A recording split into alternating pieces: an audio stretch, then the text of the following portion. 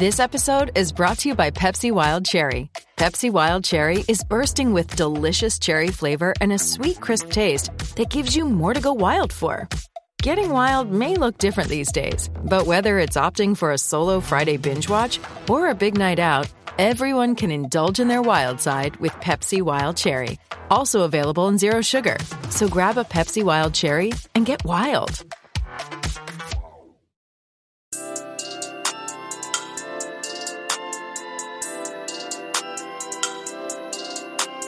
Thinking Basketball Podcast. My name is Ben. Welcome back to, darn it, it's not the 75th episode. I thought if we could do the top 75 players on the 75th episode, that would just be glorious and harmonious. But no, it's some random number that's you know how UFC is up to like 272? When they used to count 1, 2, 3, like the Super Bowl, I used to say, what's gonna happen in 10 years? Are they gonna have like UFC 272? Joke's on me. They're just gonna go forever. In like 40 years, it's gonna be UFC 1214. Wow, I'm already sidetracked. Today we're gonna discuss the 75, I guess we can call them greatest players in league history. It's the NBA at 75. So they put out a 75th anniversary team. They put one out. I think they actually put out like a 15th anniversary team, but definitely put out a 25. And then the NBA at 50 in 1996 was a big deal. And now we've gone another quarter century around the solar system. And we're here in 2022 for what is quote unquote the 75th season. The BAA, the Basketball Association of America, kind of got blended into the NBA. And we count it as 75 years. So the task is to come up with the 75 greatest players ever. We're recording this in September. Apparently, all of the voting has been done. The team will be announced shortly. And I thought just for mental sanity, I would go through and see if I could predict the top 75 players. And then, of course, once that happens, you have to figure out if you were to make your own list, what would that look like? What have I gotten myself into? I can't do this alone. To help me, he's just going to be a fly on the wall and just pester me with as many questions and insights and sanity checks as humanly possible. I needed someone else. I had to bring in a Thinking Basketball insider, one of our own. He's just done great work on Greatest Peak series, on upcoming historical series, Cody Hodek. I like that metaphor. I had another metaphor I was thinking about what my role was going to be. I don't know the actual name for it, but like those old school motorcycles when there was like a sidecar. It might literally actually be a sidecar now that I said that out loud. I feel like I'm going to be sitting in that sidecar today as you try and go through your Odyssey at the moment. And maybe like I have my apps pulled up and I'll be able to direct at certain points if necessary. But I think you know the road. I think you know the path that you need to take. So I'm here to do whatever I have to do. If I have to silently sit here and just let you ramble for the next hour and a half, I'll gladly do that. If I need to shout, turn left at some point, I'm also available to do that. That is probably a better metaphor than mine. As I said it, I was realizing, people say a fly on the wall when they're thinking of like eavesdropping in silence. And I was thinking, if I were a fly on the wall, I would probably be saying a lot, right? You're hanging out on the wall. You're overseeing all these conversations. You might want to inject every once in a while. I think if there were to be a conversation that I could be a fly on the wall on, I would like to be at the league office right now as like they have actual people discussing this right now. Like, how is the league handling this? Or are they just like, oh, send it out for the masses to create content for us, to spur our name on social media, and we're just not even going to worry about it. We're going to let the voters take care of it. Well, if you take them at face value, that's exactly what's happening. So the league, in the NBA at 50 list was a pretty big deal. And so they announced who the voters were, I think, after the voting was done. So you get to see the body of sort of like former great players. It was Kareem and George Mikan and Harvey Pollack, the great statistician for the 76ers, a few other front office members. So it was kind of people like this that theoretically had an historical lens of the sport. And of course, in 1996, it was a little easier to wrap your head around the history. Here we've got another quarter century. And the league is saying this. This is what the league is saying. Let me read directly from their website because we're going to try to figure out what these people are thinking and voting in a minute. This is a blue ribbon panel of media, current and former players, coaches, general managers, and team executives. and they will vote and select a new 75th anniversary team. And some of those media members who have Twitter have sort of discussed the submission of their ballots this week, and some of the harder choices and things like that. So anyway, I mean, we're going to try to figure this out, but this feels like an impossible task. Yeah, I actually literally just Googled how many NBA players in history, and according to random, clearly a reputable site, Dunker3.com, as of June 21, there was 4,509 total players That's in about history. right, yeah. Yeah, and boiling it down to 75, that doesn't seem realistic or possible or something like any well-minded person would tackle. What are you saying, Cody? I'm saying that I am ready to ride this sidecar with you into wherever you're steering it. So here's what I thought we would do. I have no idea how long this recording is going to go. Do you have to go someplace at some point? I mean, theoretically, I've work tomorrow, but probably not. Okay. I mean, you heard him. He said that's theoretical. Here's how I think this should work. We are going to go through what I think the predictions will be, and then in the second half of this podcast, we will do my actual selection if I were given a ballot. Spoiler alert, I was not given a ballot. So what's up with that? I don't know. I have no idea. They wanted... Also, I don't know if anyone with a ballot is going to actually reveal their ballot, so I'm going to kind of do a double whammy. I'm not going to get a ballot, and I'm going to reveal how I would walk through this and think about it and what my ballot would be, so I can pull my digital pants down and be mocked. This was a great exercise, though. All kidding aside, this is the challenge with this. I think it was easy. It was more manageable at 50. It was probably significantly more digestible at 25 back in 1971. How do you get a body that's knowledgeable about all these different eras with a rich perspective? It's very difficult to do.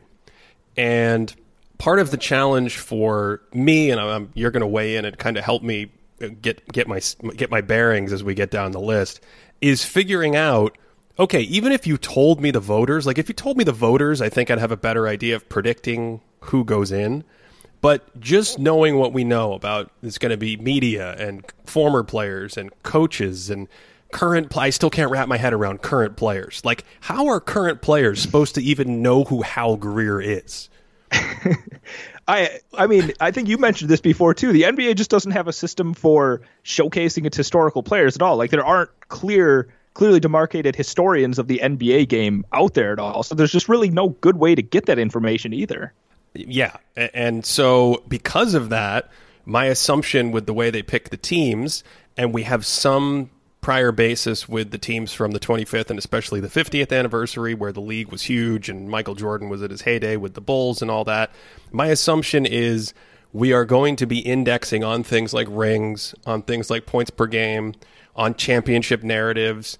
And there's a kind of almost je ne sais quoi, an it factor for some players, right? The sexiness, the cultural importance of those players. A lot of those guys seem to get rewarded. And then I think the final thing we have to watch out for is just a New York bias. It is the sort of media capital of the world, and I definitely thought the team at 50 had a ton of nicks that probably wouldn't have been on otherwise if they didn't play in New York. So these are all the things that are swirling around in my head. And I think without further ado, what we should do, unless you want to jump in with more thoughts there, I think what we should do is just hammer out the kind of locks. Because as you said, we're not going to talk about LeBron James, but we're probably not going to talk about who else is basically a lock here. Who else do I have as a lock? We're not going to talk about Scottie Pippen either, right? Yeah, I mean, that Moses Malone, I'm sure there's some clear names that whoever pops to mind right now, we're not going to talk about them. Right, just because those guys, so let's lay it out. This is how I did this. I started with, well, as Cody said, making this list is impossible. So what I actually started with was the NBA at 50 and kind of expanded from there. But for going through this, let's just start with the guys, NBA 75th anniversary team, the list that will come out. I think these guys are locks. So hopefully I bet 100% on this because this is the easy part. Okay. Do you want to do this by decade? Does that make the most sense? Honestly, I don't even know. None of it makes sense, honestly. Okay. So starting with the old-timers, George Mikan, Paul Arizin, Dolph Schayes. These guys were all on the NBA at 50 team, and I see no reason why they're not going to be on the NBA at 75 team. Any disagreements so far from the 1950s? Nope. Okay, moving right along to the 1960s. In the 60s, of course, Bill Russell, Bob Cousy. I guess Cousy's a 50s player as well, kind of. Bob Pettit, also on the cusp there. Wilt Chamberlain, Willis Reed. Let's call Rick Barry. Now we're getting like 60s, 70s. Oscar Robertson, also in that time frame. John Havlicek, Jerry West. How am I doing so far? Are we good? Sounds great to me. No qualms at the moment. Elgin Baylor. Now let's kind of get into the 70s. Of course, the king of the 70s, Kareem Abdul-Jabbar, Julius Erving, Walt Frazier, Wes Unseld, George Gervin, Elvin Hayes. These guys, by the way, were all on the NBA at 50 team. Moses Malone goes from the kind of the mid to late 70s into the 80s. And now we can start getting into our huge 80s names, also from the All-NBA at 50 team. Larry Bird, Magic Johnson, Michael Jordan, John Stockton, Patrick Ewing, Hakeem Olajuwon, Clyde Drexler, Charles Barkley, Isaiah Thomas, Karl Malone, Kevin McHale. I think we're in the 90s, Cody. Have we made it all the way to the 90s? I think so. You're getting some names where I'm like, that probably could have been a 90s name too. So we're getting to an age where most of you will hopefully have heard of these people. This is what I mean. If the voters haven't even heard of some of these old dudes, Scotty, still, I think they're going to be in. I think there's too many executives, coaches, and old players that they're probably going to tap into to preserve this level of history. These guys are just giants of the game throughout the decade. Where were we? The 90s. Scottie Pippen, Shaquille O'Neal, Jason Kidd, David Robinson, and now into the 2000s, really, Dirk Nowitzki, Kevin Garnett, Kobe Bryant, Steve Nash, Tim Duncan. Someone out there is going to have this organized by draft class and be very upset that I'm going slightly out of order. We're basically in the 2000s now. LeBron James, Dwayne Wade, Chris Paul, and that gets us all the way up to the modern players, I think, with Steph Curry, Russell Westbrook, Kevin Durant, Kawhi Leonard, James Harden, and Giannis Antetokounmpo. I skipped one name on this list. It's important because I do think he's a lock. I don't think there's any way he's not getting voted in, and that's Allen Iverson. So there you have it. Those are my locks. Cody, anyone in there that you don't think is a lock to get voted in? You know, honestly, especially some of those early players, if you're like, can you vamp on Arizin for a second? I would vamp about something else while I very quickly Googled some stuff about him that I could say. But, you know, besides some of those early players, everyone else seems like the key story to the game. Like when I think the greatest players of all time, you know, it's like, what players do I have to mention if I'm going to be talking about the history of the league? And I think pretty much everyone that you said there is who you would expect to be on that list. So no arguments at this point. Yeah, and I like that framework that you laid out. I asked you before we recorded, and just the idea of starting with the key players in the history of the game to tell the game. And we can elaborate on this later in the second half when I try to sort of work through my own criteria that I used versus just defaulting on what I think are the 75 most valuable careers, which I don't think is quite in the spirit of the exercise. To me, it's not even like the 75 best players, period. It's something closer to, in the way the Hall of Fame is a museum, it's something closer to a collection. So I think based on what the voters have here, those players are kind of guaranteed to go in. And what is that like? I think that's 50 names, actually. That just turns out to be 50 players exactly. And it's the next 25 players that I had to look at about 70 guys to figure out.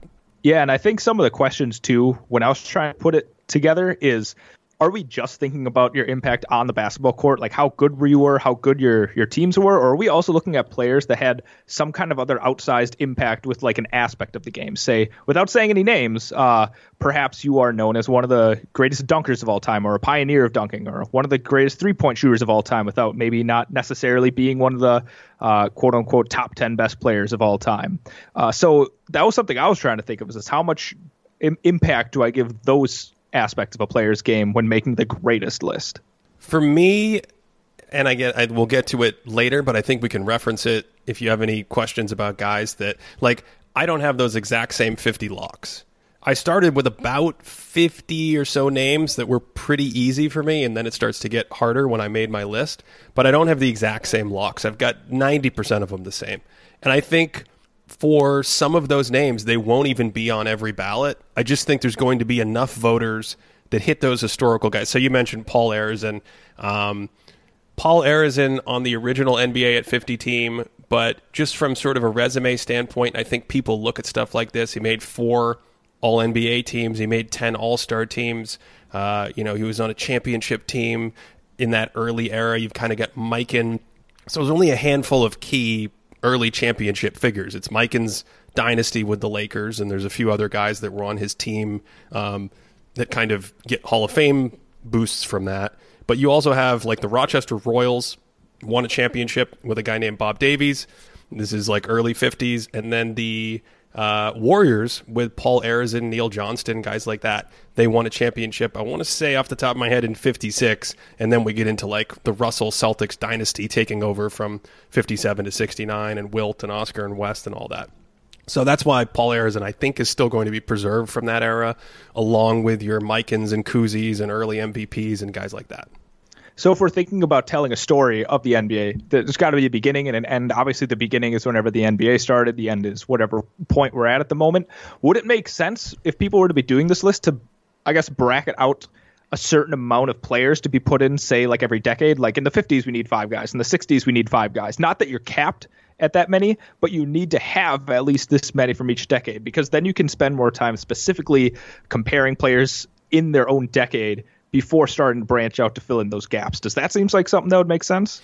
To some degree, I think that's a great point, because I think for the spirit of this list, as we go on, as I was putting this together, I was almost thinking about the NBA at 100. If we're still around talking about, the NBA at 100, like what that task is going to look like, and the potential for just an incredible modern bias. Because we have play-by-play after 1997, and so we kind of enter this data ball era. Now, of course, we have player tracking in this last decade, and I can see a future where people look back and they're just like, the 80s, that was the dark ages, but that was also when basketball existed.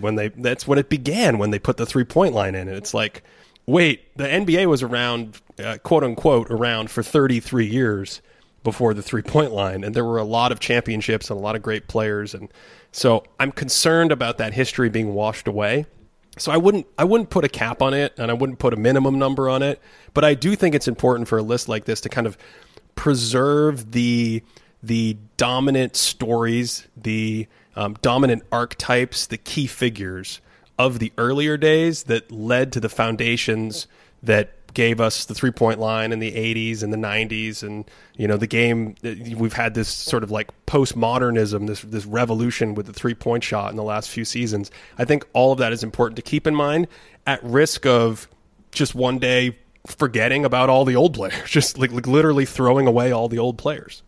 Yeah, and Howard Beck was talking with Jack McCallum about this on the Crossover Pod, and I think Jack was talking with Adam Dupree, and I think both Jack and Adam voted on the top 50 players during the 50th anniversary, and Dupree was pretty adamant that going forward, the NBA should preserve like each team that goes. So like they should preserve the original 50 that was on the 50 team and then just add 25 players on top of that. And I feel like either the like having a minimum requirement for each decade, or at least preserving each team, would do at least a better job of keeping the names that are already in there. I'm not saying I'm wedded to it, but I heard a couple of those ideas. I went through a couple of Reddit conversations, and I'm like, it seems like these are some popular ideas. So maybe that's something that we should investigate going forward, just so we can preserve, the game. Because if it's hard to keep track of the 50s and 60s now, it's going to be that much harder to do that 25 years, 50 years from now. Yeah, that's a cool idea. The obvious problem with it is that then you're beholden to the previous voting body's biases and the lack of knowledge they have and things like that. But I think something like that makes sense, because even like when I was going through trying to read the tea leaves on who's going to be voting on this, and again, you can go back and look at who voted in 1996, and it's some predominant broadcaster like Marv Albert was one of the voting panels, and Marv Albert was calling Knicks games, I want to say at the end of the 60s. Like he was doing it since he was like 22 years old. So they clearly had these players involved, these participants involved in mind to capture the history of the game. But this time around, when I see stuff like executives, coaches, and current players, I'm like, what are they going to index on? Like, do they know who Bob McAdoo is? Or do they get, the other thing is the NBA, who knows what they're doing? Like, do they give you a place to go and look up the resumes of players, or do you just fill it in open sort of entry on your own, and then you submit your list, spelling errors and all? I like to believe that they just have like a symposium where all of the voting body just shows up and it's like, let's have an open dialogue here about this, and we can wax poetic about all these old-timey players that maybe we haven't heard about before. That is exactly what it's not, Cody. See, I think there's going to be a lot of basketball referencing involved for people kind of like double-checking old names, or here's like maybe they give them the list of 50 as a kind of a refresher or whatever. And so then you're left with like, oh, take All-Star games made. All-Star games for the NBA at 50, very few people who had made like 9 or 10 All-Star games missed the list. In fact, your dunker friend, who I assume you were talking about, Dominique Wilkins, is that right? I had a couple names in mind, but he was one of them, yes. Yeah, so Dominique Wilkins did not make the All-NBA team, the All-50 team in 1996. So I also didn't list him as a lock, but there were a few more guys before we get to the really hard stuff that I just called very likely in laying the list out. So he had 50 locks. Again, I hope I get all 50 of those. And then 6 more guys that I'm like, these guys are probably in, but each one of them has a little uncertainty depending on how the voting pool goes and depending on how people sort of weigh their own criteria that we, of course, know is very nebulous based on what the NBA puts out. And I'm thinking, these 6 guys are probably in, but not guaranteed. Okay, these 6 names. Now, I'm sure this will get us into some fly-on-the-wall questions from you. These 6 names for me are Robert Parrish, James Worthy, Paul Pierce, Ray Allen, Gary Payton, and Nikola Jokic. I like that. I'm looking at the list you're reading, and when you skipped over Jokic's name, I'm like, oh, I appreciate it. This is a man that knows his sense of timing and entertainment. I'm glad you saved that for the end. That had to be last. I think, look, he won the MVP. He's had 3 All-NBA seasons and phenomenal peak. It's one of those things where if you go back and you look at the NBA at 50, they, of course, put Shaq in. Shaq gets a lot of, he's mentioned constantly, like, they put Shaq in, they're predicting the future. Well, kind of. Shaq finished, I want to say, second in MVP voting the year before. He also won the scoring title the year before. He also had made 3 All-Star games, and I want to say 3 All-NBA teams, just like Jokic.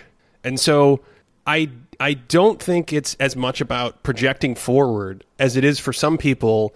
They're just thinking along these fluid kind of criteria, this fluid rubric of like, that's one, I have to talk about that player. We have to talk about Shaq. He's already been that good. We have to talk about Jokic. He's already been that good. He's in the history books. He just had an incredible season, maybe the greatest offensive big man ever, and he won the MVP. He's going on my list.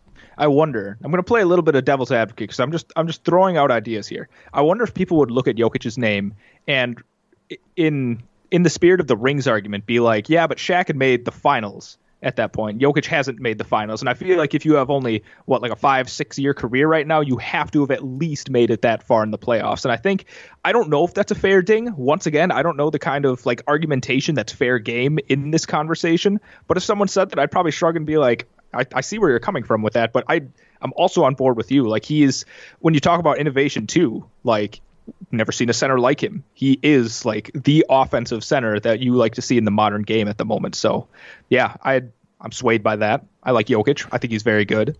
But you made the exact point, which is it's not a guarantee to me because of those reasons, right? Jokic, obviously the obvious one is longevity. And then you say, okay, making the finals in some cases has more cachet. Making the conference finals in the bubble, maybe people aren't sold on that as much. So who knows? Paul Pierce, another guy, I think like a month or two ago, especially when he retired a couple years ago, Paul Pierce would have been fine. And then you start to get these politics and real world things that get stuck in people's heads, and they get down their list and they're like, I don't know. Especially if it's a ton of media members who have worked with him or feel slighted or things like, that stuff happens when you've got no criteria and you've got an unknown private voter pool. Or if it's modern players, if LeBron is voting, not sure if he's going to give Paul Pierce a vote. I laugh, but I have no idea how many modern players are voting. And of course, the thing with both modern and current players is they seem to over-index heavily on their own era. Like at a massive level that is almost psychologically inappropriate. Like other people weren't good at basketball when they weren't playing in the NBA. So that's possible as well. Yeah, I've definitely seen the discourse on Twitter being a little bit of, J.R. Smith would have dusted anyone in the 60s. I'm like, well, that's not the spirit of the conversation. However, I do think that Jokic might weirdly be a rare player that's modern that might not get the love from his current players. Like, he might actually get more love from some of the older voting body that's like, he's an evolutionary Bill Walton. I loved Bill Walton. Therefore, Nikola Jokic is in. Yep. No, I had the exact same thought. I think certain foreign players might not have the same. It's like there's all sorts of little subcultural and political things, and trying to figure out your age and what you're into. Some people are going to love scores and points per game and rings, and some people are going to, the guys who really want to get Jerry Lucas and Dave DeBusschere and all of the old Knicks on the team, Earl Monroe, like every Knick, Walt Frazier, Willis Reed, Dick Barnett. Let's get the entire early 1970s Knicks on the team, because the Red Holtzman Knicks were the peak of basketball. Yeah, I can't speak to that team at all, but I could totally see that being the case as well. Howard Comives. I've really never heard that name before. Do you have more? I'm just saying old nicknames off the top of my head. Not nicknames with an N, nicknames with a K. Knicks names. Knicks names. Thank you. Yes. I will say, before we get to the really hard part, out of all the names we've listed, what is that? 56 names that are either locks or very likely to go on the list. I had everyone on my list except, let's see. Do I have all of these guys on my list? No, Wes Unseld. Wes Unseld, I booted off. Why is that? Wes Unseld, for me, now he has, so I think he's going to stick. You look at the All-NBA, the NBA at 50 list, and I think there are a handful of guys that are going to go away. And now's a great time to talk about them. But before I do that, let me answer Unseld. I think he's going to stick because he won MVP as a rookie, kind of transformational. He is a beloved figure, had a nice coaching tenure, nice sort of career after as a player in the league and front offices. And, of course, recently passed away, beloved. So he's kind of fresher in people's heads. I think known as an all-time great outlet passer. I think all of that is sexy enough that he sort of survives. Your whole thing where if, as we were talking about a second ago, if you don't keep preserving the old players, they get dropped off. I think that's enough for him to stay. That was my thinking. So you said he's off your list, right? He just missed my cut for my list. Sort of, he was in that group of players I alluded to that they're kind of all in the same tier-ish, if you will. They're all like smashed together. They could be 80th, they could be 60th, but the kind of just the longevity career thing. But for me, he just doesn't have the peak. I wanted to get all the great peaks in as well. And so he was a guy that was one of my final cuts on my list, but just didn't quite make it. Just doesn't have the peak for me. Did you want to talk about any of the very likelies anymore? No. Okay.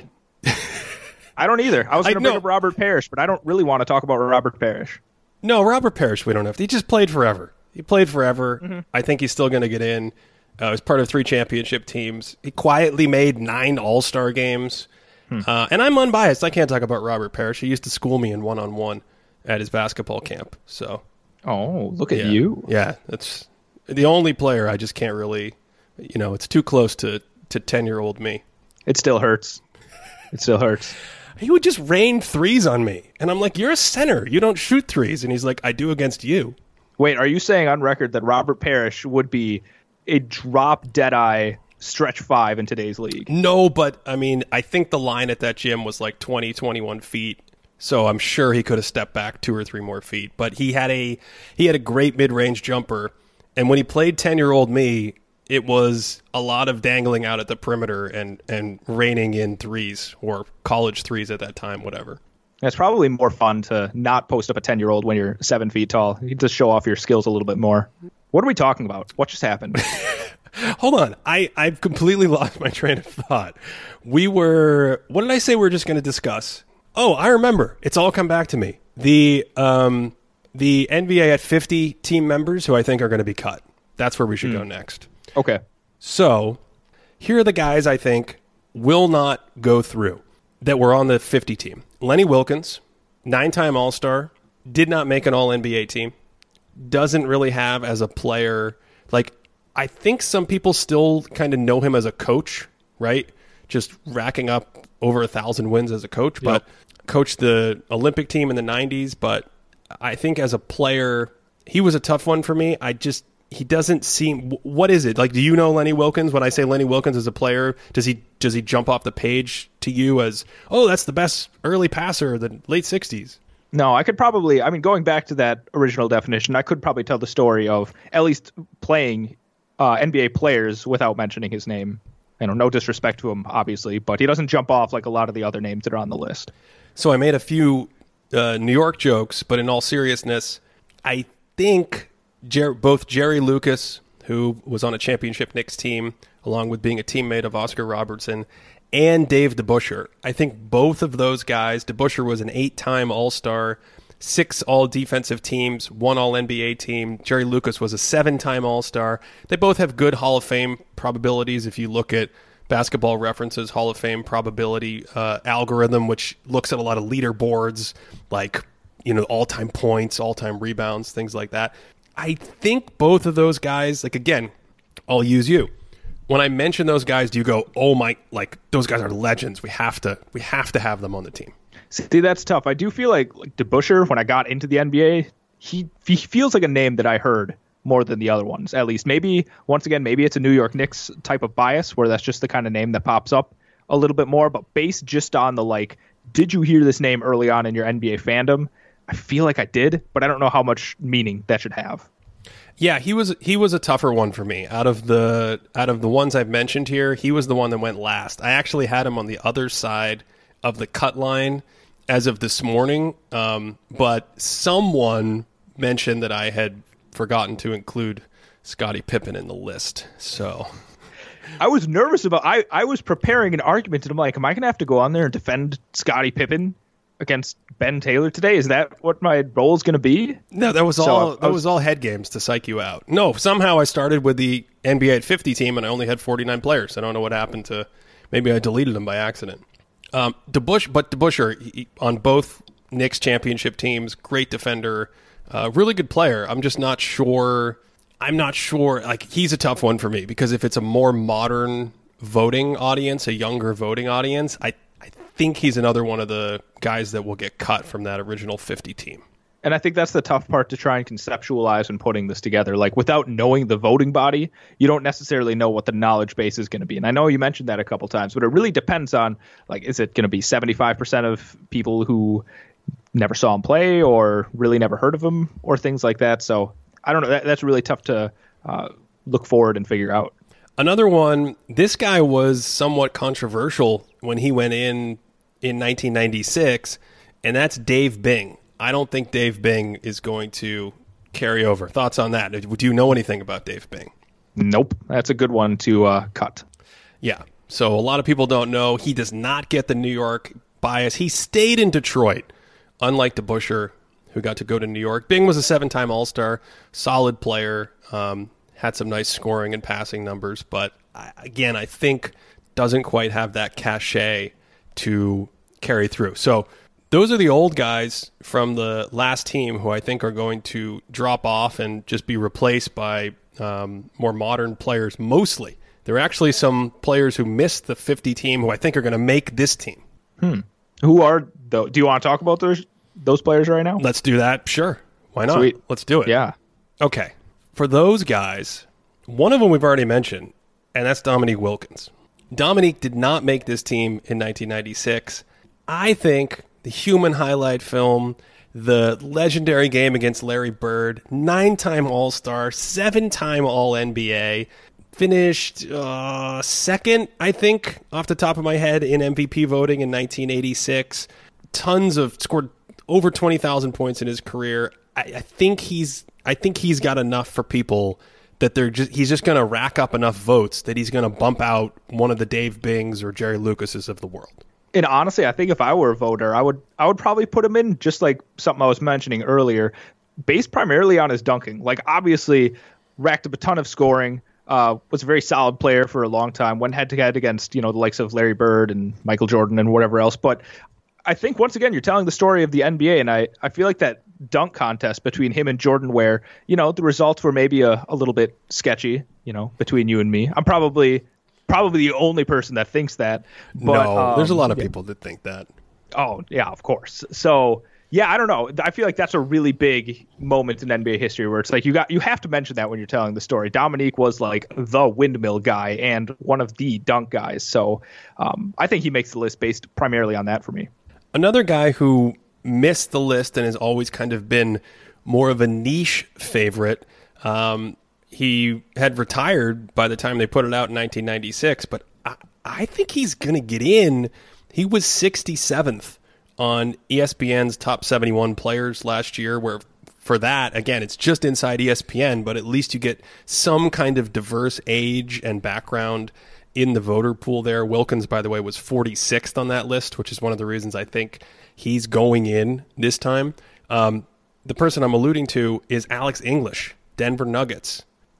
Thoughts on that? Yeah. Part of the super high octane Denver Nuggets, like completely sacrificed all defense for offense types of teams. So I didn't know if I was wondering about that, because I didn't know if you'd be like, actually that's kind of inflated stats wise when you look at like his total points just because of the types of teams he played on, or if you're like, oh, it's kind of revolutionary because the 80s were just like, let's just go for offense, and he was kind of at the helm of that. So I don't know. I think he was an interesting case to talk about there. He's I think the raw numbers are a little inflated, but his per 75 numbers are fine. He was a really nice mid-range scorer. He was an above average efficiency scorer. He didn't always play like the early 80s Nuggets, the mid 80s Nuggets, and then the Doug Moe, like whatever it was, 1991 Insanity Nuggets. They all played slightly differently. Some of those Nuggets teams in the middle of the decade with guys like Fat Lever were actually pretty good. And when Alex got into the playoffs, he's a really nice, as I said, really nice mid-range scorer, and he can play make. He's like willing to create offense from that spot on the court. And in the postseason, his numbers actually, I can't remember if they went up in the kind of heart of his career. They just stayed the same. But having that level of production, that quality of scoring, that playmaking, obviously big questions about, where he kind of stood defensively. But he also was a longevity guy in that he just like churned out those years season after season for about a decade straight. And so, I think he's worthy. I actually had him as one of my final guys going in on my own list. Yeah, I think that's definitely really acceptable based on everything you said. I should say I also have Dominique on my list as well. It's tough. You're tipping your hand in a way where I want to respond with more questions. So I'm like, nope, I'm going to try and stay on the path here. I'll stop referencing my list until we get to it. Where were we? The old guys that didn't get in who I think are getting in now? Yes, players that were not on the original 50 list that you think will make it now. All right. I think the only ones remaining were still active players back then, although they certainly could have been voted in. It wasn't like they were rookies. I think, all right, this one's going to be fun to talk about. I think Dennis Rodman's going to get voted in. Here's the real question. If Dennis Rodman gets voted in, are you going to be disappointed? I'm not. I had him on the bubble, and the way I view his career, the fact that he is arguably the greatest rebounder ever, like such a unique player, one of the great defenders in league history, and he did it in a very unique way. Obviously a character, obviously a key part of two kind of dynastic teams. I would not be upset at all if he gets in, and I think that combined with The Last Dance, the dyed hair, the crazy numbers, all of that stuff, I think is I think is going to be enough to get him in. If not, I imagine if they ever reveal like all the voting counts, I think he'll be pretty close. Just the modern voters, I think, have him near top of mind. Yeah, I'm glad you referenced The Last Dance, because I feel like there was a lot of discourse around that episode when it came out where a lot of people were like, oh, look at how edgy Dennis Rodman was. Can you imagine if he was around in the Twitter era? And just because of that, and just by being in Jordan's, atmosphere at the time, I feel like that balloons his, I can't think of the word, but notoriety, I guess. His stature. Yes, his stature. Yeah. So modern voters and players would definitely know of him and respect, or at least be intrigued by what he did. So I think that's it. I think those are the guys that I have who did not make the team in the NBA at 50 season, who I think are now going to get in with a different voting body. Where do you want to go next? Where should I go next? Did Gary Payton, is he on that list? Am I reading this wrong? Okay. So, no, you're not reading that wrong at all. Let's talk about, so I said we have 50 locks. We've talked about the guys who I think are very likely. Now, before we kind of get to the fringe, who could go in, who could go out, and wrap up the 75, I also had this other category that I just called likely, which is like not a lock, but for me, and not very likely, but there's 5 guys who I think kind of sit in between. Like, they weren't in my bubble exercise. I'm like, yeah, I think they're going to get in. I'm not agonizing, but they're not quite as comfortable as the other guys. And we'll talk about each, maybe why. The first one, so this is a player who was active, who had been in the league for, at that point, like at least 8 years, and did not make the original, the 50 team last time, but I think he's going to get in this time, and that's Reggie Miller. Yeah, I feel like, and honestly, not just to come on your podcast and be like, because of your work, but I feel like you elevated a lot of what's known about Reggie Miller and his longevity and the value of his offense and things like that. So that's right. There's a chance that sort of thing has put his name in people's minds as well, but I also think we can't ignore the fact that he's on people's TVs now. He's a broadcaster. He's a broadcaster. Yep. So because of that, people are going to be like, oh yeah, Reggie Miller, he was a great 3-point shooter before Steph Curry, before Ray Allen, sort of thing. So I would probably even have him higher as not a lock, but whatever tier is above whatever you have him on. I feel pretty confident that Reggie Miller is going to be on that team. I feel like, I don't know, even when you're telling, once again, New York Knick bias, he's like an anti-Knick.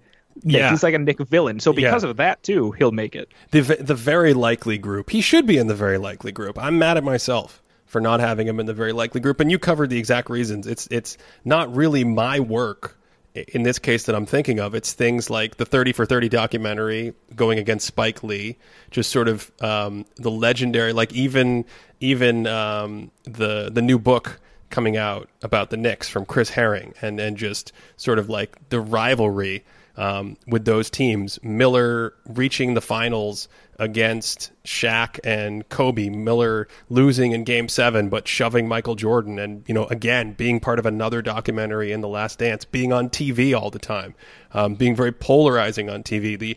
When Ray Allen set the 3-point record, Miller just constantly standing courtside being like, I can't wait for Ray Allen to break my 3-point record. I think all those things put you top of mind, much like Rodman, and influence a kind of newer generation of voters. Definitely. And, I've been waiting for this moment. Reggie, if you do make it, this is your Kodak moment. Where was I? Okay.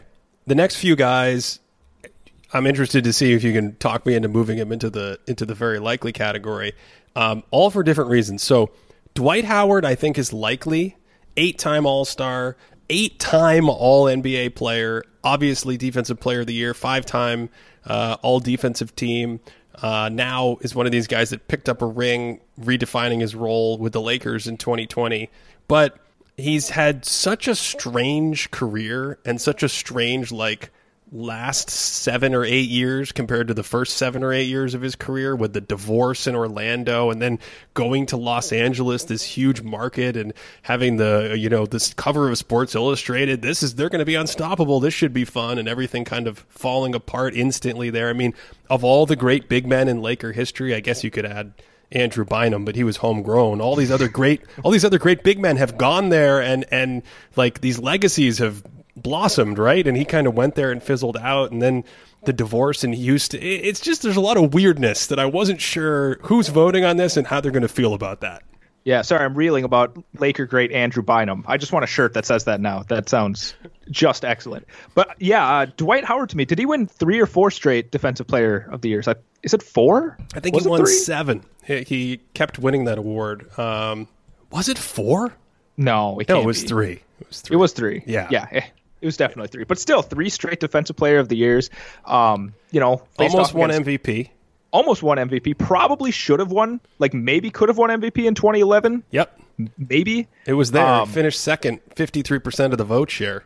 And obviously, when we're talking like analytically, this isn't a great heuristic, but in this kind of thing, a perennial 2010 type of guy with a few blocks in there as well, with like a 60% field goal percentage.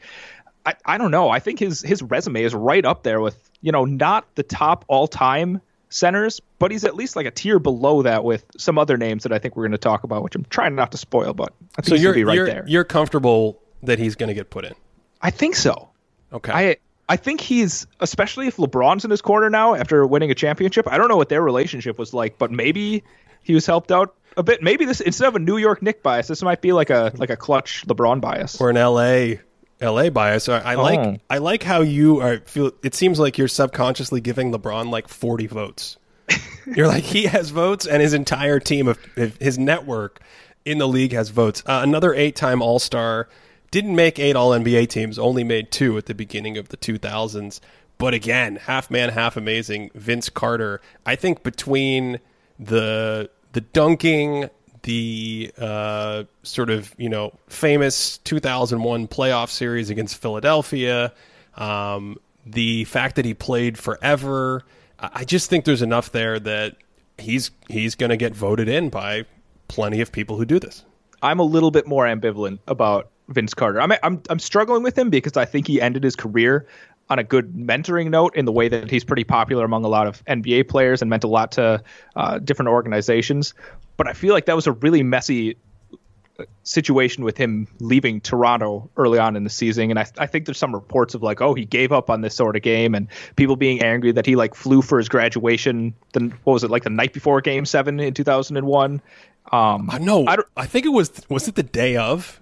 It might have been the day of. He like flew there and back again before the game. Yeah. I think it was. And I know, there are some reporters that are like, oh, what are you doing? Like, this is the biggest game like in Raptors history. So I don't know. I don't know what most people think about Vince Carter, but he's also like played across 3 decades worth, and he's right up there at the top 3-point shooters of all time. His 2000 dunk contest is still like the gold standard for dunk contests. I don't know. I could go both ways. Not personally. I think personally I would probably put him on, and I think by the end of this I'll have said that about 125 players. But I could go either way if you told me the NBA was either going to put him or not put him on. I like your reasoning here, and this is why he's in the, he's not in my lock category. I also don't know. So another interesting thing with Carter, and I didn't even realize this myself, I don't know if people have really, at this point, he played for like another decade after he was basically done being good. Yeah. And I don't know if people have really internalized that he had a really nice decade. Like, you don't make 8 All-Star teams in the NBA. Yes, his final year in Toronto, 2004, was a disaster. But then he went to New Jersey and, posterized a bunch of guys as Nets. And they weren't a great team, but he had good years in New Jersey. Like, he had a lot of, 1999 to 2007, 2008, kind of before he goes to Orlando. That's like a decade of good basketball. And I feel like that possibly has been forgotten, along with just how good he was in the very beginning there, 2001, 2002-ish. I think not only that, but he was maybe the most exciting player in the league. I mean, there's a few players that were right there, but he was pretty saucy even with his passing. Not that he was like a particularly great passer, but he tried some fun passes, especially like being next to Jason Kidd. He was probably like, oh, I can do that too. But some of his dunks were just like, you don't see that sort of thing during a game. And I feel like he was must-watch TV for a period of time. So I feel like I give him a bit of a boost just because of that as well. But I'm not sure how many people realize that, or what they're going to look up, or kind of what they remember that lingering taste in their mouth is with him. So he's here, and I even put next to him in our little sheet that we're keeping track of as we go through this, I put Cody Cutt. That is a Cody Cutt. I'm going to need you later on to add a 76 player. You're going to have to tell me who would be reasonable to potentially replace him with if he didn't make the cut. Just keep that in mind. Another eight-time All-Star here for me in this category. Not a lock, but I didn't really agonize, but some question marks, and that's Dave Cowens. He, as I said, 8-time All-Star, 3-time All-NBA player. If you know your 70s history, kind of has a weird, he wins in 74 and 76, leading the Celtics to the championship in both years. 1973, along with John Havlicek, just has some great seasons in the heart of the decade. And then basically wanted to walk away from basketball, thought it was too stressful and strenuous. Then he came back. I feel like this happened more than once. The 70s were weird, man. Like the fact that Kareem came out of the 70s and just kept steamrolling is the anomaly of all anomalies. I feel like all these other 70s players, we didn't even have that many when we went through the locks. Cowens, again, he's got 2 championships, an MVP. I don't know if the 70s are super sticky with all the voters, but I think resume-wise, play-wise, he should be good, but I don't know.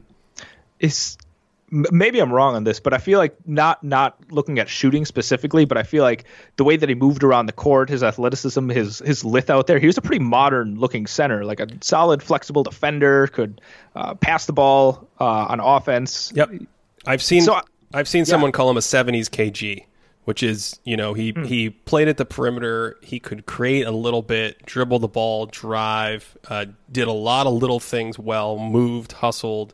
Like you said, could pass it a little bit, loved the 18-foot jumper, just loved oscillating between I'm going to splash this jumper and then take a hard dribble or two and try to get to my left hand, and then just a really good defender for his era. And I think the MVP part makes this the most complicated. And it's probably a dumb counterfactual, but if he hadn't won MVP, he'd be a hard not in the fact that I'm pretty sure the body won't vote him in. But I don't know how they're going to react to that. If they're like, oh, we need to make sure we preserve the honor of some of these older time MVPs, that might be a direction that they go. But I really don't know. But if it were me, actually, I'm not even going to finish that sentence. Never mind. well, McAdoo did not make it the first time, despite winning MVP a year or two before that. And McAdoo this time. So McAdoo was 59th in ESPN's top 71 players last year. And that kind of got me thinking that maybe he has a chance. But he was in my fringe. He wasn't in this category. He was in my on the bubble, fringy, what are we going to do with him category. And even though he's an MVP, I still think he's the guy. Actually, there's multiple MVPs. McAdoo is a guy I don't think is going to make it. And while we're here, I don't think Derrick Rose is going to make it either. And he, of course, won the 2011 MVP. Does that seem reasonable from what you see in front of you? Yeah, I feel like when we're talking about MVPs, Derrick Rose's case is the toughest. I don't see any path for him to get in there. And, I think that's injuries that derail that. It's kind of like a weird understanding I feel like the NBA intelligentsia has taken, where it's like, yeah, he's an MVP, but also this isn't the career that we thought he was going to have. And I feel like McAdoo, again, off the top of my head, he was kind of an original stretch 5 or stretch big type of player. And maybe is it the case that in the 90s there was still this idea that's kind of a softer game play, whereas nowadays it might be more cherished in the fact that it's if he played now, he'd actually be able to fit in pretty well with that jumper. And because of that, we should actually put him in. That could be a thought process someone has, maybe. I don't know if the voting body has that nuanced level of knowledge about his game. I think the other thing that's tricky with him is he played in a split league, the ABA 73, 74, 75, 76. The ABA had the most talent it was ever going to have when those two leagues split amongst rapid expansion. A lot of money coming into the sport and popularity and things like that. The other thing is you go look at his numbers, and he averaged 35 points a game in Buffalo. But the thing is, those offenses were never great. That team was never great. And as you said, and I've talked about before, he's really a 4 back then, and Jack Ramsey cheated the entire lineup. So he played 5. You had a small forward playing 4. They just went offense heavy. And based on all those factors and perhaps stuff off the court with him, by the time the end of the 70s rolled around, he was clearly not as valuable as he was in those seasons in Buffalo despite seemingly having kind of similar skills. And then, of course, later in his career, reinvented himself in Los Angeles. And when he reinvented himself in Los Angeles, he kind of still had similar-ish scoring rates off the bench. So he's kind of playing the same way.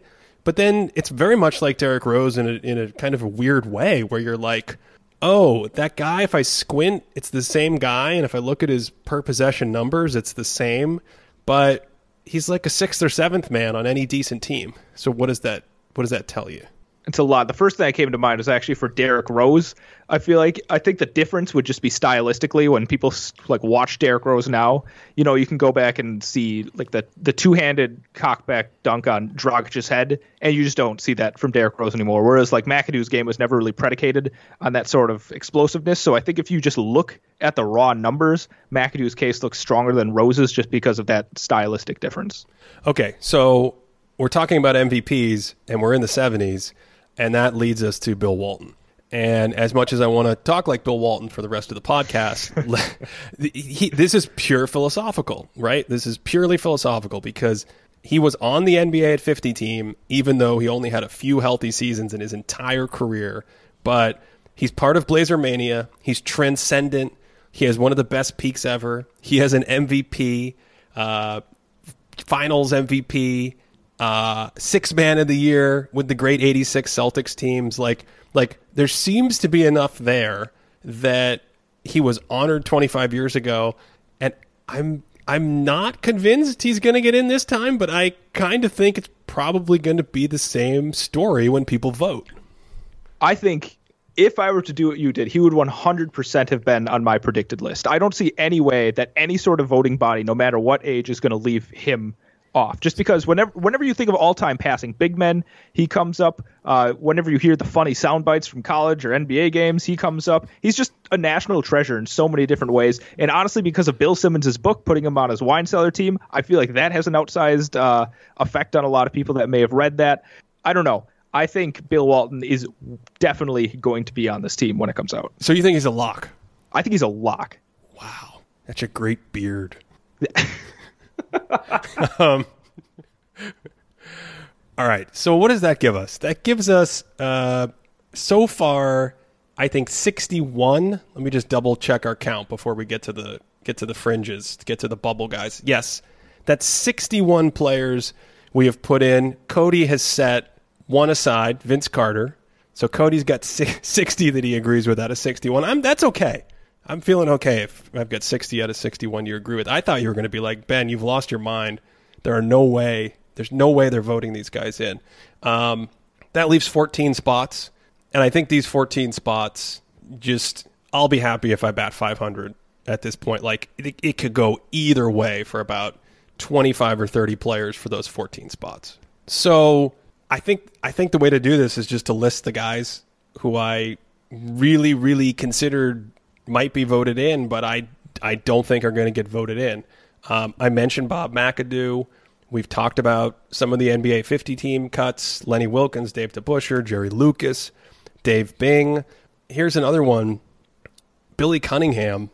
I guess he was an NBA 50 team cut. I should have mentioned him earlier. I think about him in the ABA in the sense that he won his MVP award in the ABA.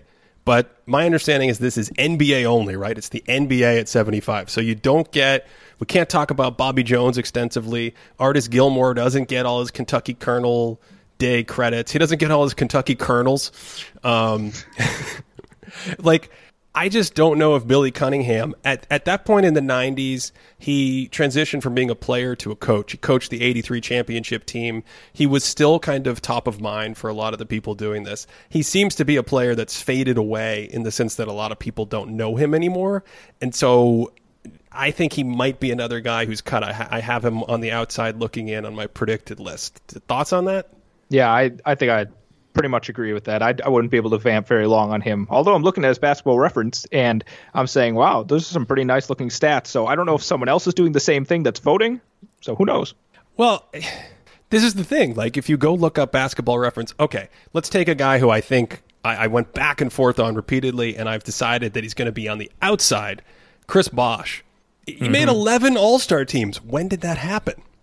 Yeah, that was actually a name when I first went through the list. I'm like, I think I'm a little lower on Bosch here. Like when you actually stack up the resume and see what he did, it's pretty impressive. But in my mind, I'm like, is he actually a top 75 player? And maybe that's just, he's just reliving his Miami Heat days where he's just kind of, right. The third one out, always the one that whose fault it is and things like that. But I don't know. I wasn't feeling it when I saw Chris Bosh's name. Going on vibes only, I wasn't feeling him. But I think if you are the third guy on a dynasty, I'm not saying the Heatles were a dynasty, but they made 4 straight finals. They were, incredibly seductive, right? They were must-see TV for a lot of people. They were in the news constantly. And I think to be the third guy on a team like that with multiple championships where you win, you get selected to 11 All-Star games, one All-NBA team. It's one of those things where when you're living through it, maybe you don't think of him that way, but as time goes on and you stack up his resume or you think about players from a certain era, those guys can come up a lot. I don't know if that's going to be the case with him. He may almost be like too recent. It's also one of those things where I'm still trying to figure out how he made 11 All-Star. Like, when did that happen? Did he make most of them in Toronto? I kind of think he had a run in Toronto there. I have a couple points I want to make about Bosh. The second one might be really out there, so you might have to rein me in on that one. But with Bosh, I think something that hurts him, especially with his Miami days, is even his biggest moment. I think it was in that Game 6 after Ray Allen's incredible shot that saved their year. Chris Bosh blocks Danny Green's 3-point attempt in overtime, sealing their win that game. But no one ever talks about that. That's never brought up as one of the great defensive plays in NBA history. And I feel like the other play that Bosh is known for in Miami is being dunked on by Manu Ginobili. Who got the rebound on Ray Allen's shot? Oh, that was Bosh as well. But I feel like besides the famous call, you don't ever hear people be like, "Oh, great rebounder. He was always there in his right position." So well, no, he's hurt. You said it earlier, 2010, the slash line guys. He's hurt because he was always seen as soft. You play on the perimeter and you sacrifice those rebounding numbers. And even the scheme defensively that the Heat played with all their activity and movement, like Wade and LeBron and later Battier and guys like that, they're scooping as many rebounds as a big because of the way they play that scheme. And so he was always criticized for poor rebounding numbers. That probably works against him here. Another reason why I think he's not going to make it. Yeah, but here's my really out there take. So would we be, and I guess this isn't fair because we are talking about winning and whatnot, and maybe this is too much of a counterfactual, but let's pretend that in 2010, instead of Bosh going to Miami, what if it was like LaMarcus Aldridge that went to Miami? And then how many championships would LeBron, Wade, and LaMarcus Aldridge win together? And then would Bosh even be near this conversation, and would Aldridge be vaulted in this conversation? But then again, I guess this is the radio talk show part of it where he won some rings and he was a part of, like you said, somewhat of a dynasty, so he gets some bonus points for that. So I don't know. What do you think about that? I think his path to getting on the team is the fact that he made 11 All-Star teams, and that's just one of the biggest numbers in league history, and people are going to look that up in conjunction with the other stuff. And so it's kind of like if he didn't get moved, then he'd be more like Alex English, where he's probably a niche case, he's underrated by the masses, made a ton of All-Star teams, has these juicy numbers in Toronto when he's just the lone star there, right? So I think it'd be kind of a different perspective or argument, but in a way, he'd probably still be in a similar spot. I don't think he's the type of player, nor did he have the type of career that is really hyper-polarizing. It's just more of a question of kind of placing it in the context of this conversation. Yeah, and I think based on all that, he's probably not going to be making the team. Even though you're right, 11 All-Star games is pretty incredible in the context of the NBA, but I don't see it. I think they're going to have to make way for some other players, and I think he's going to be the player that's pushed off to the side yet again. Okay, so I had a handful of other guys in here, from Yao Ming to Ben Wallace to I even looked at Mitch Richmond, 6-time All-Star, 5-time All-NBA guy, great scorer in the 90s. But I think for me, the hardest cuts on the predictive side, because I'm just trying to figure out, Ben Wallace doesn't have the numbers, and sure, he's got his Defensive Player of the Year and championship, but defense doesn't excite a lot of people. Yao, if the NBA were voting on it themselves, I think Yao would get in. Mm-hmm. Or if they let the fans vote and China could vote, he would obviously get in. Yao made 8 All-Star teams, some of them by virtue of fan voting. But I think the toughest guys for me that I think are not going to get in, but they could. Like, I can see this going either way. Grant Hill, great peak. Then he injures his ankles. He's out for a couple years. He reinvents himself. Now he broadcasts college basketball. Do young people even know that Grant Hill drank Sprite? Like, do they know? Do they know about that? If you're like, what the hell has Ben talking about? YouTube Grant Hill Sprite. I don't even know how young I consider myself, but I did not know that. I'll be honest with you. Yeah, it was check it out after we're done here. It was everything. Grant Hill sold shoes. Grant Hill sold Fila shoes. He made them popular. He was huge. He was absolutely huge. So I have no idea if there's going to be like a group of people that love that peak and love the sort of fact that Hill had that crazy career arc with the rebirth and all this stuff, or if he's just kind of like lost to time. I have no feeling for this whatsoever. I think if people watched him, I think they would put him on immediately because Grant Hill's peak was really, really good. Like, he looked like he was going places. He nearly averaged a triple-double one of those seasons. He had a really modern handle for a forward, really elevated for some posterizing dunks, really could pass the ball. I just said really like 5 times there. But then I think there was like a period of time across like multiple seasons of playoffs, he didn't make a single three-pointer. And then he comes back and joins Steve Nash as being like a corner specialist at times. So that's really quite the reinvention that he made. So yeah, there's a lot of cool elements to Grant Hill's career, and it really makes me sad he wasn't able to actualize himself based on how he was playing in the late 90s. Another really tough cut from that era. I actually went back and forth repeatedly on this. I should mention for this next player, he was 73rd on ESPN's list, Dikembe Mutombo. 8-time All-Star, Defensive Player of the Year, 6-time All-Defensive Team, 3-time All-NBA. Of course, made the finals in Philadelphia in 2001. Cody, I just have no feel for how this defensive juggernaut from Africa back in the day is going to be viewed by the voting body in 2021. I want to know how much, because he had those ads. I don't even know how many years ago those were, but he had those ads where State Farm, I think it was, where he's blocking things and he's doing the finger wag. So he brought the finger wag back. And honestly, maybe he's known more for the finger wag now than his actual playing. So maybe that's actually enough to get him into the collective consciousness to vote him in. But I really don't know. He's at least like on top of people's minds more than a lot of other players that we've talked about. So I think it's a crapshoot. Just keep in mind that theoretically at least one player needs to replace your Vince Carter cut. So it could be one of these guys from this pool. I think. I will say while you deliberate that, the defensive players just killed me. So Ben Wallace and Mutombo, I know with both of them, there's arguments for them to get in, not just from like me, from a basketball perspective. I mean, arguments that the voters will acknowledge their defensive player of the years, and in Ben Wallace's case, his championship. Big Ben, of course, had the fro and the headband. They just did Malice at the Palace, the documentary that brings that team back into the forefront. Like, there are things we can talk about that voters would say, oh, I'm going to put this guy on my team. 8-time All-Star again, Mutombo. Ben Wallace made 5 All-NBA teams. I'm just not convinced. The only defensive guy from this era I ended up going with was Alonzo Mourning. And I think he's going to get in. I think Alonzo Mourning, aside from Dikembe Mutombo and Ben Wallace, I think he was a much better offensive player than them. Exactly. I mean, he was a solid 2010 guy for a while and was maybe the best offensive player on a team that made the finals one of those years. So I think maybe based on that would give him more of a bump. But I think if I had to pick between Mutombo and Wallace, I think even using the logic of like, rings culture, Wallace does have a championship and made another finals. So he has more finals and more championships than Mutombo. And I think he's probably just more popular in general. I feel like that 2004 Pistons team is really revered still to a certain degree, even though they're not really exciting to watch if you go back and see like a 69-72 final game between the Pistons and the Pacers. But I still think Wallace is more popular than Mutombo.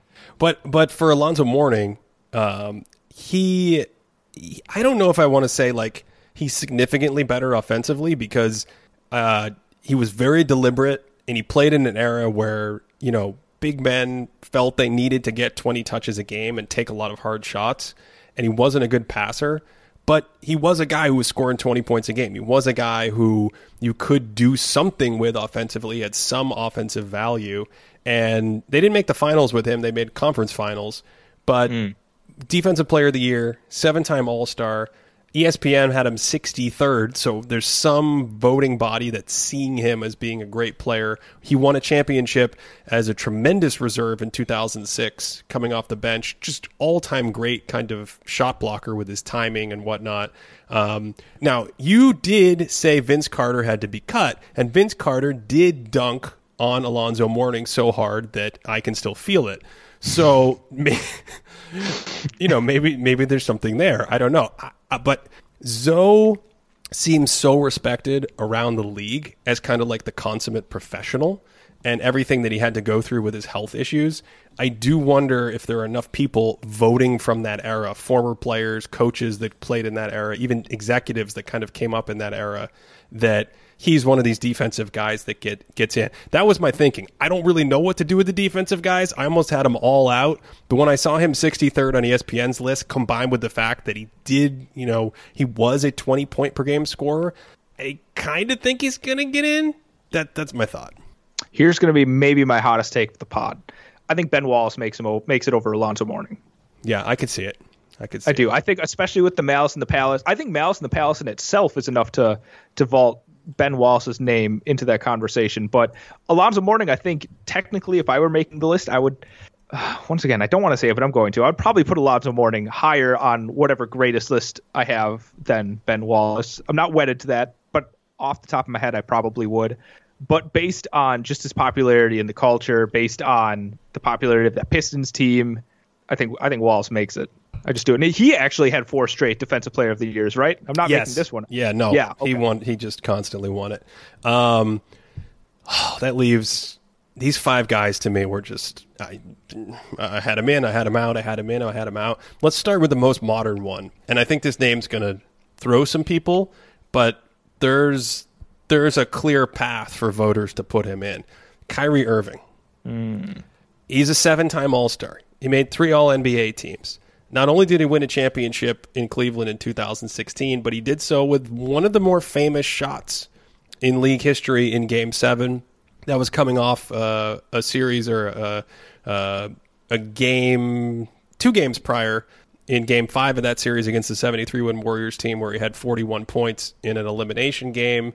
Gone on to success, if you will. I don't know, because there's people who may be like, I'm not voting for that guy ever because of the antics and off-court stuff. But on-court success to some degree in Boston and now in Brooklyn.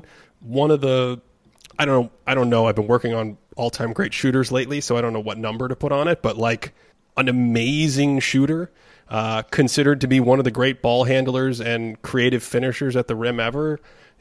Has a certain kind of niche following and fan base and cred with all his moves and his aesthetics. Like, I don't know what to do with him. Part of me feels like, and this is tough territory because I'm trying to present ideas that I don't necessarily hold, but I think that the voting body or other people would have. But I think the way that he rubbed people, maybe his perceived leadership style, and the fact that he didn't see success unless he was next to, LeBron James or Kevin Durant.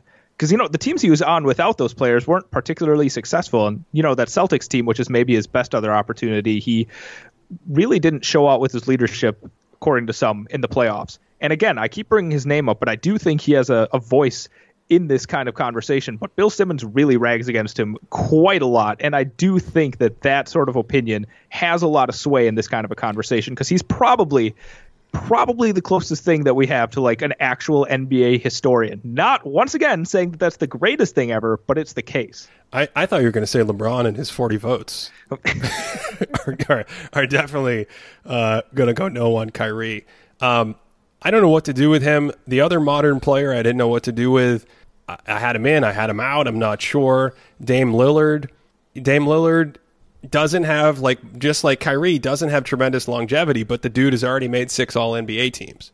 When ESPN did this exercise last year, or their top 74 players, similar exercise, he was 72nd. He's, I think, hit his peak in 2020 and 2021.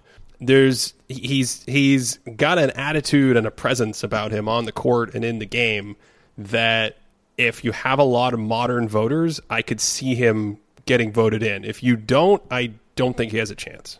I think if you also had like a clutch factor with a lot of these players, Damian Lillard is going to be right there. And I know I'm saying that right after talking about Kyrie Irving, but I think Dame time is just a lot more on people's minds when it comes to that clutch value. And, you know, he's had a couple of the most indelible playoff shots in NBA history. I mean, that pull up over Paul George is just, you know, people bring that up more than Kyrie's shot in Game 7 back in 2016. Yeah, I don't know what to do with him in terms of predicting this. I can see it going either way, and I think those are all great points. Chauncey Billups, Finals MVP. He is like currently the darling of the niche historian. Like Real GM had him as the 46th greatest player ever when they just wrapped up their list. He was a guy that when he played, everyone said, he shoots 39%, how good can he be? And it's like, he shoots 39% from three. That's all he takes. And he shoots 90% from the line. And that's all he takes as well. And turns out, like, when you're a solid defender, good passer, great shooter, you're pretty good at basketball. And he has the Finals MVP. Only 5 All-Star appearances. I'm not sure how people are going to react to him. I think the safe bet is that he's a name that people don't associate with this much cachet, and therefore he's not at top of mind on a lot of ballots. So I think he's out as well. But if we were to rank these three in the voting body, I do think Billups would make it over both Lillard and Kyrie. Once again, I really think that 2004 Pistons team just has a weird level of popularity in people's minds, kind of like the 2011 Mavericks might. Chris Webber, I had no idea what to do with. Played a long time, kind of quote-unquote only made 5 All-Star teams, but also made 5 All-NBA teams, had a run at kind of like MVP level popularity in the early 2000s, the 2002 Kings, of course. I mean, you just mentioned these great teams, like the romanticized teams, the 11 Mavs, the 04 Pistons. There's some the beautiful game Spurs, even some non-championship teams on that list, like the 7 seconds or less Suns. And by the way, a guy who we're not going to talk about today, but I just didn't think Sean Marion is going to have nearly enough horses behind him to get there. But another guy from that kind of team, Amari Stoudemire, is on that team. I don't think those guys are going to have enough. But Chris Webber was kind of a big name around the league and the key figurehead of that 2002 Kings team, a classic runner-up team. I know they lost in the West, but that was the real championship series that year. 7-game series against the Lakers. He's got the broadcaster thing. I still don't think he gets in. I think Billups has a better case than him in the voters' mind. I do think, you know, it's not fair, especially in an NBA conversation, but the illegal timeout call when he was in college probably still hangs over him, and I think just him being a loser kind of hangs over him as well. And once again, the difference between Billups and Webber is Webber never won a championship when he was with that Kings team. So even though those Kings teams, I should say, are super fun and pretty modern in their passing and spacing and movement and stuff, they didn't win it all. And I think in this conversation, people are going to give more credence to the rings. The last guy for me, who I think I might have had him in at some point. When I was doing this, I was just like churning through as like I had a bunch of guys in, and then I'd do more research and bring more guys in, and I'd bump them out. I think I had him in recently, but I think he's on the outside looking in, and that's Bernard King, absolute New York legend, absolute legendary scorer, 1983, 1984 postseason going up against Larry Bird and the Celtics, Isaiah Thomas and the Pistons. Huge numbers. He was 69th on ESPN's top 74 player list last year. Again, is that East Coast media bias? I don't know. Maybe that sample is representative of the sample we're going to see that votes on this. I hedge my bets here, and I think we can get 75 names that feel more powerful.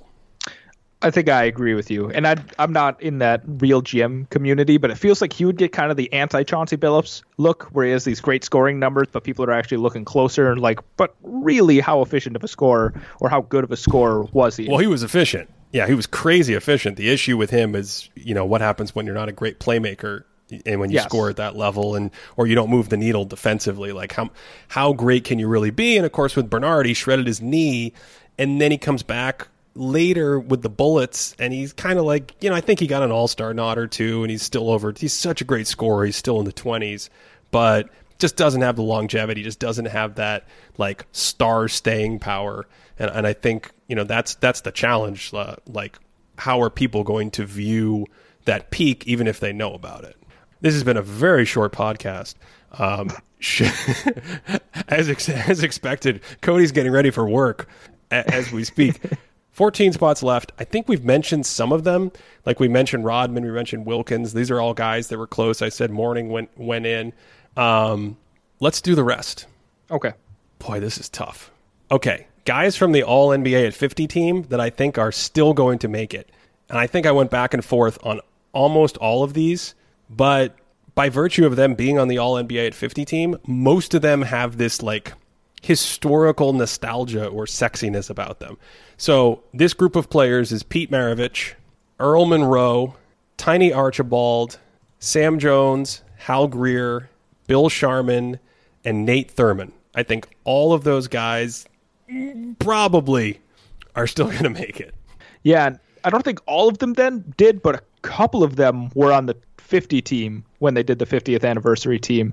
And I wonder what they're going to be doing about players like that whose impact on the game or influence on the game is definitely like decreasing the further we get away from them. Like, I feel like Maravich, even, for instance, I heard about him a lot more 15 years ago. People talked about him a lot more, and that's just not the case. I saw like a play of him throwing an underhanded full court pass the other day on Twitter, but that's about it. So that was my tweet.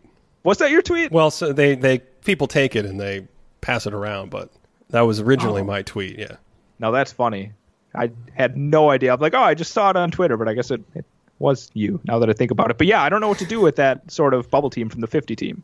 I just think he's viewed as such a kind of aesthetic figure. The college scoring numbers help.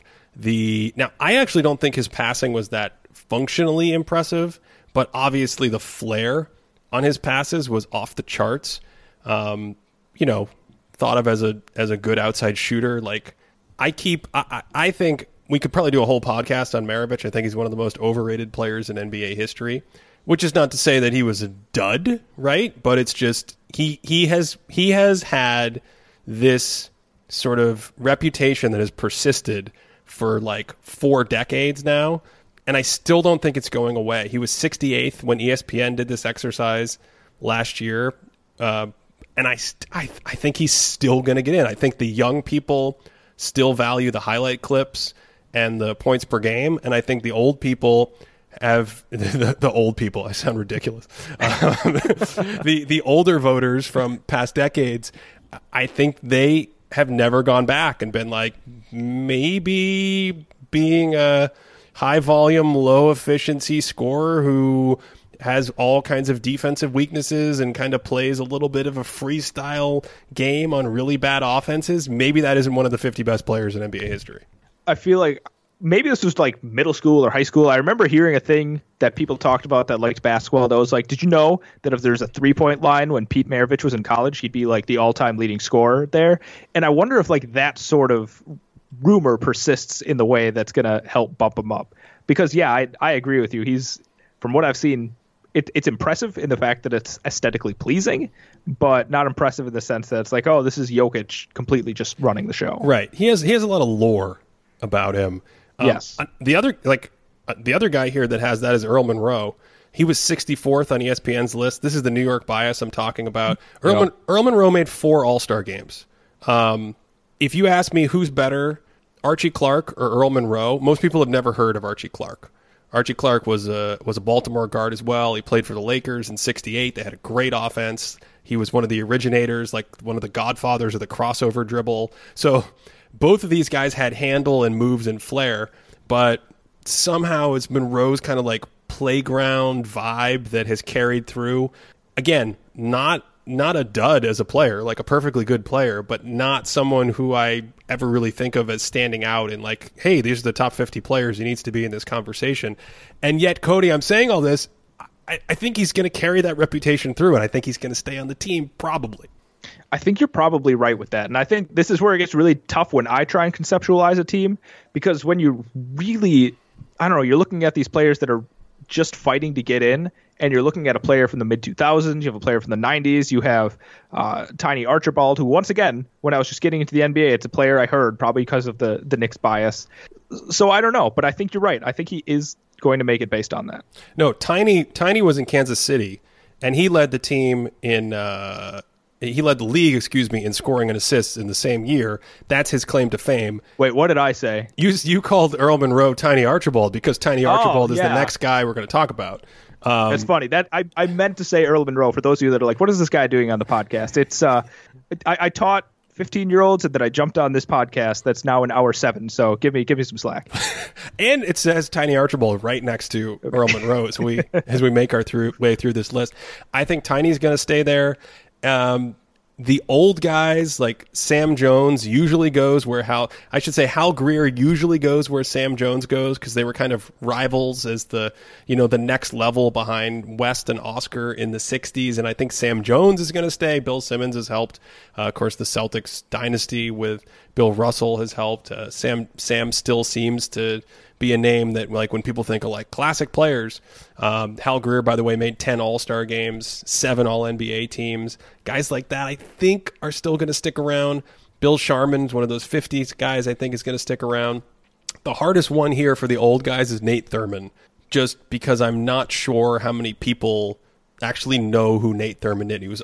He was on the All-50 team, as I mentioned, but he could be Cody. This could be your guy. You could take out another guy. You could have 2 Cody cuts, and then you could replace Carter, and you could replace Thurmond. I don't know. Do you buy that these guys are all going to make it in?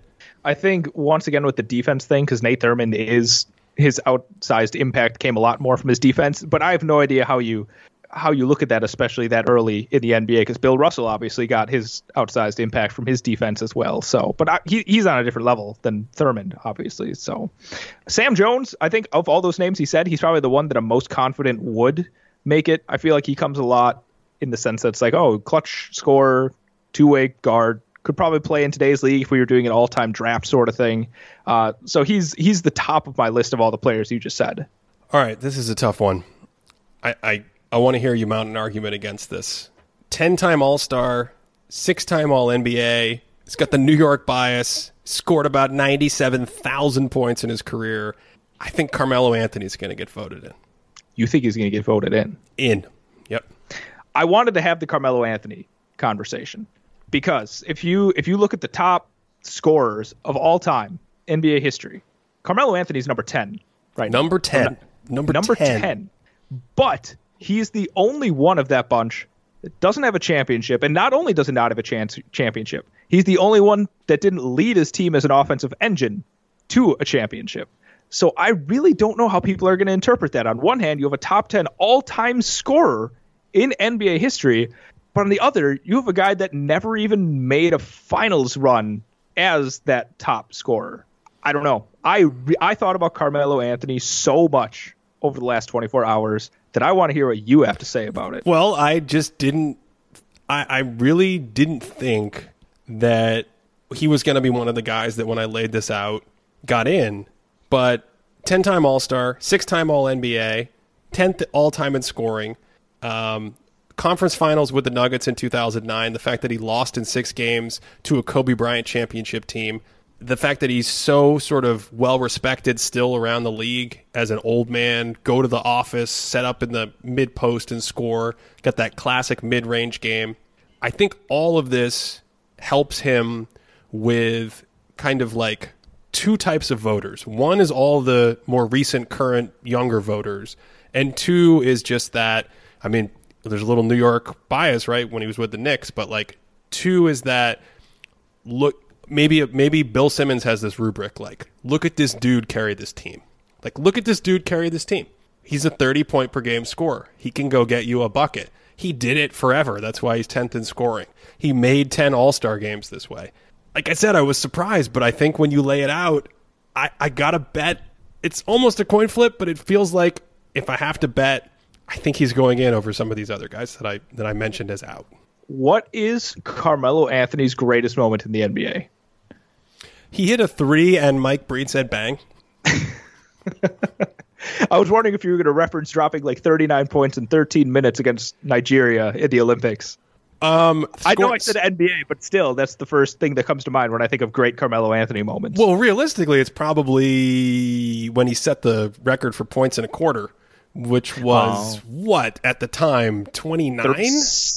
What's 29? I thought it was in the 30s. Maybe I'm thinking of Klay Thompson. No, Klay Thompson did 37. That's just bonkers. Yeah. Maybe Carmelo did 30. Someone definitely knows that in Denver. We could probably look it up. But yeah, once again, this is a guy that maybe his being tied to LeBron, 33. Not to keep going back to him, 33. Yeah. Not to keep going back to him, but he's tied to LeBron since draft day and is kind of looked at as a peer for a while. And now they're back together again, so they're still tied together.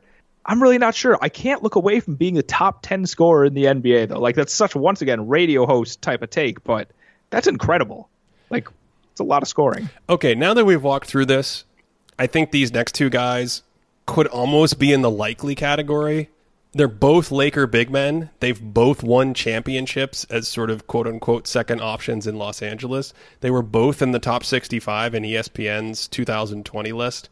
I think Anthony Davis and Pau Gasol are in, and apparently I struggled mightily with both of these guys when putting it together because I'm not really sure if people view like AD as having a resume that has longevity. He's made 8 All-Star games, 4 all defensive teams, 4 all NBA teams. I think both those guys are in. I feel less icky about either of them. I think when you say both of them, I'm like, yeah, maybe on top of mind, people would be like, no, Carmelo Anthony has to be in over Anthony Davis. I feel like Pau Gasol has more of a claim to it than maybe Anthony Davis. He was really, he was right there with Kobe Bryant as a contributor in at least one of those finals when they won a championship. And I feel like people really like that. Obviously, Anthony Davis had that too with LeBron, but I don't know how people view the bubble. Exactly. I think this is how I ended up with them on the fringe category versus like, I feel pretty good, but they're not locks. Yeah, I don't know. That's 72 players, and we have discussed. I mean, there's other names that I kind of viewed as unlikely that we haven't gotten to.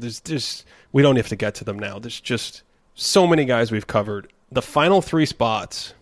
I'm not saying I went in perfect order. Like Nate Thurmond is one I'm really unsure about. Some of these defensive guys I'm really unsure about. Will Earl Monroe get in? Will both Hal Greer and Sam Jones? I don't know. But for modern players, these final 3 guys drove me a little nuts. I want to save the teammates for last. The first one is Tracy McGrady.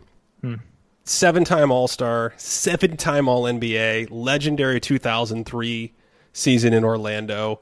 I think he was good in Houston. That doesn't matter. I think what matters is he kind of has a reputation as someone who couldn't win in the playoffs. He has a reputation as someone who didn't work hard. He has a reputation as someone who, like you think of him and Kobe as rivals in 2003 and the different directions their reputations and careers went in and their kind of quote-unquote legacies moved in after that. He was 52nd on ESPN's list, so I think there's a really good shot. I mean, he's got the resume, he's got the talent. I'm just not sure how the people voting, like if it's executives and coaches and former players, I have no idea how they see him. I think maybe if we had made this list in like 2009, I would feel a lot more confident about Tracy McGrady making it. But it feels like since we've separated ourselves from like peak Tracy McGrady, I guess not even peak Tracy McGrady, but even Rockets Tracy McGrady and 13 points in 33 seconds or whatever Tracy McGrady, I just feel like he's kind of slipped away. I don't hear him talked about much. I don't hear him in the discourse all that much when we're talking about the NBA. And that makes me nervous about his contention in this. I don't know. I'm kind of not feeling him making the list. He's on the jump, or he was on the jump a lot, right? That's true. Okay. And yet, but it also didn't feel like it's this backwards effect. Like Reggie Miller is in front of the mic, and that feels like it kind of romanticized Reggie as a player.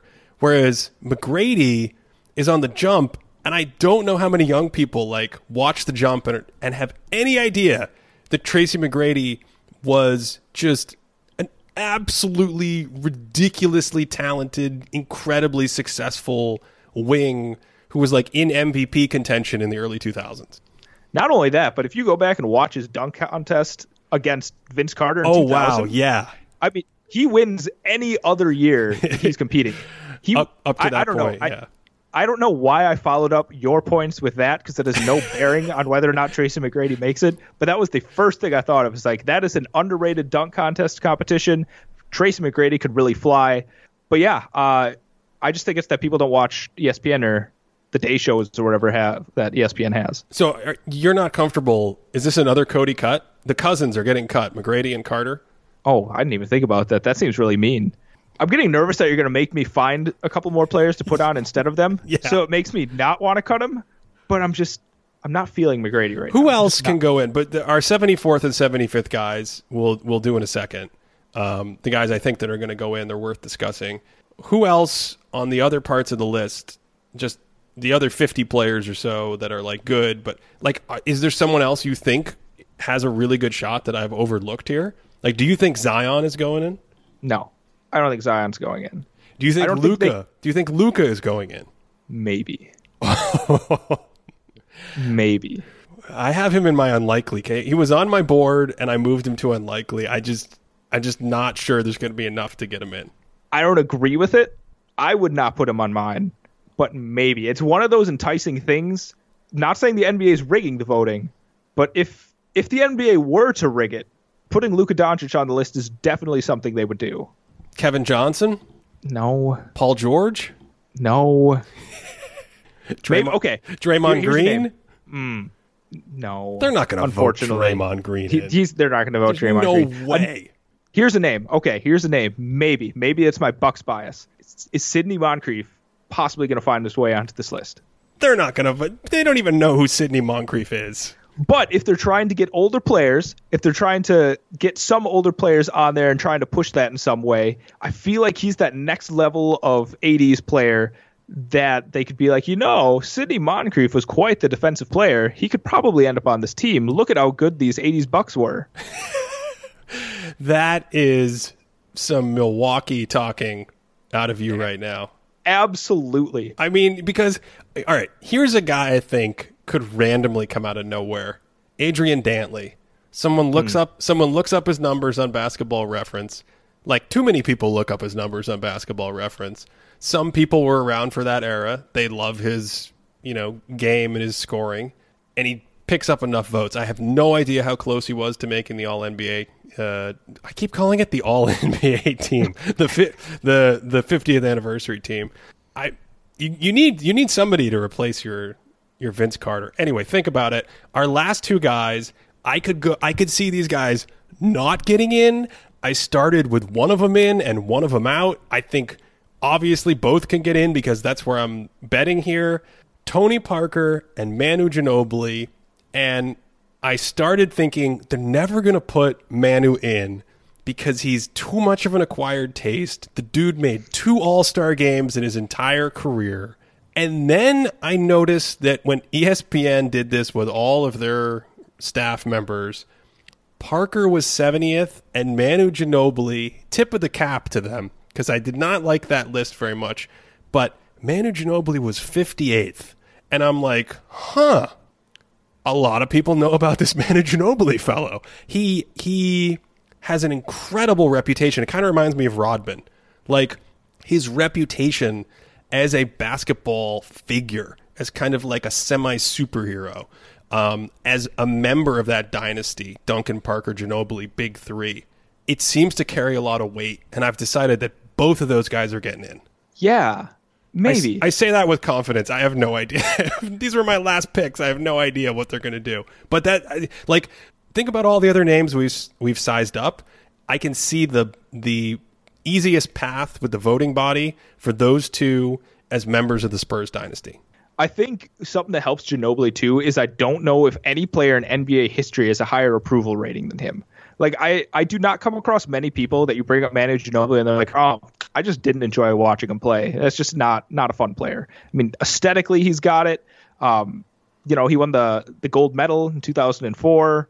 He just had that like leadership and fearlessness that people played with. I think Manu Ginobili is super popular in a way that they might curve his international stuff and help him out there. I could see Ginobili making this list.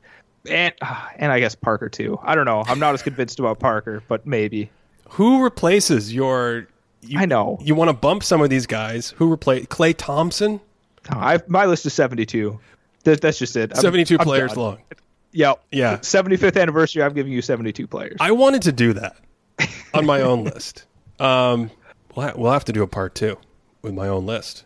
Okay, so we're going to stop there. We will do a part 2 at a later date. First, for now, let's recap. And as I recap, some kind of accounting error occurred. We actually ended up with 78 players that I counted in, and so we're going to have to make those Cody cuts after all. We're going to actually have to drop 3 guys. So as I go through the list, I will go back through it in chronological order of draft year here, wrapping up what I think will be the NBA's 75th anniversary team, and I'll mention the 3 players that I'm going to drop off the list as kind of the 3 final cuts, if you will. Okay, here we go.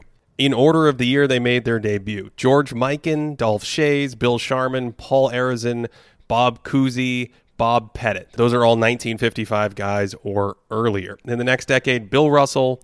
I'm sticking with Sam Jones, Hal Greer, Elgin Baylor, Wilt Chamberlain, Jerry West, Oscar Robertson, John Havlicek, Nate Thurmond, and Willis Reed. Okay, out of those guys, I think Nate Thurmond, for the reasons we discussed, because he was a defensive guy, I think he's a candidate to not make this final cut.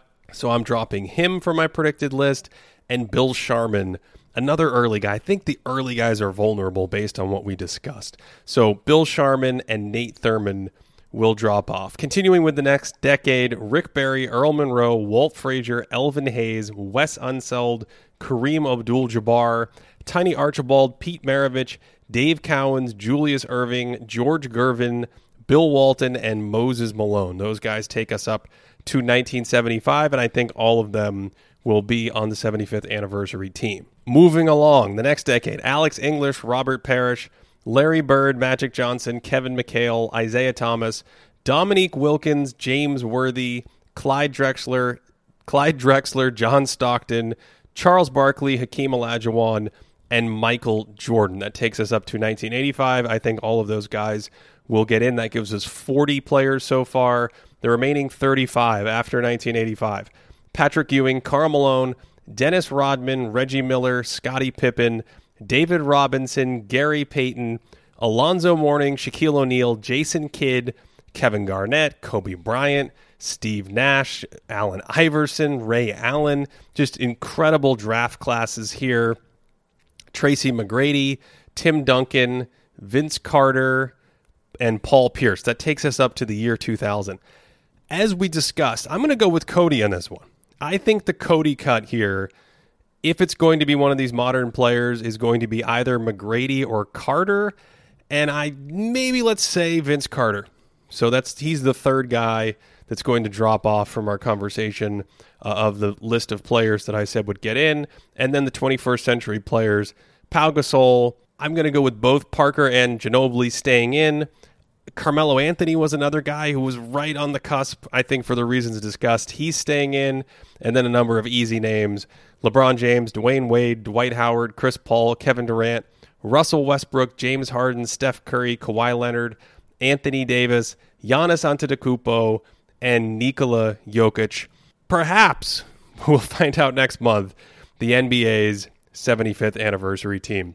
We are back with the season ramping back up. A ton of content for subscribers. If you want to support this podcast and all things Thinking Basketball, it's patreon.com/thinkingbasketball. YouTube videos and content will be starting up again as we enter into the fall. I want to thank everyone for their continued support throughout the offseason and throughout these last few years with the pandemic and everything. It has meant an incredible amount to me. I hope you're enjoying the content. And stick around for a to-be-determined Part 2 next month in October, NBA at 75. Of course, thanks for listening all the way to the end. And wherever you are, I hope you are having a great day.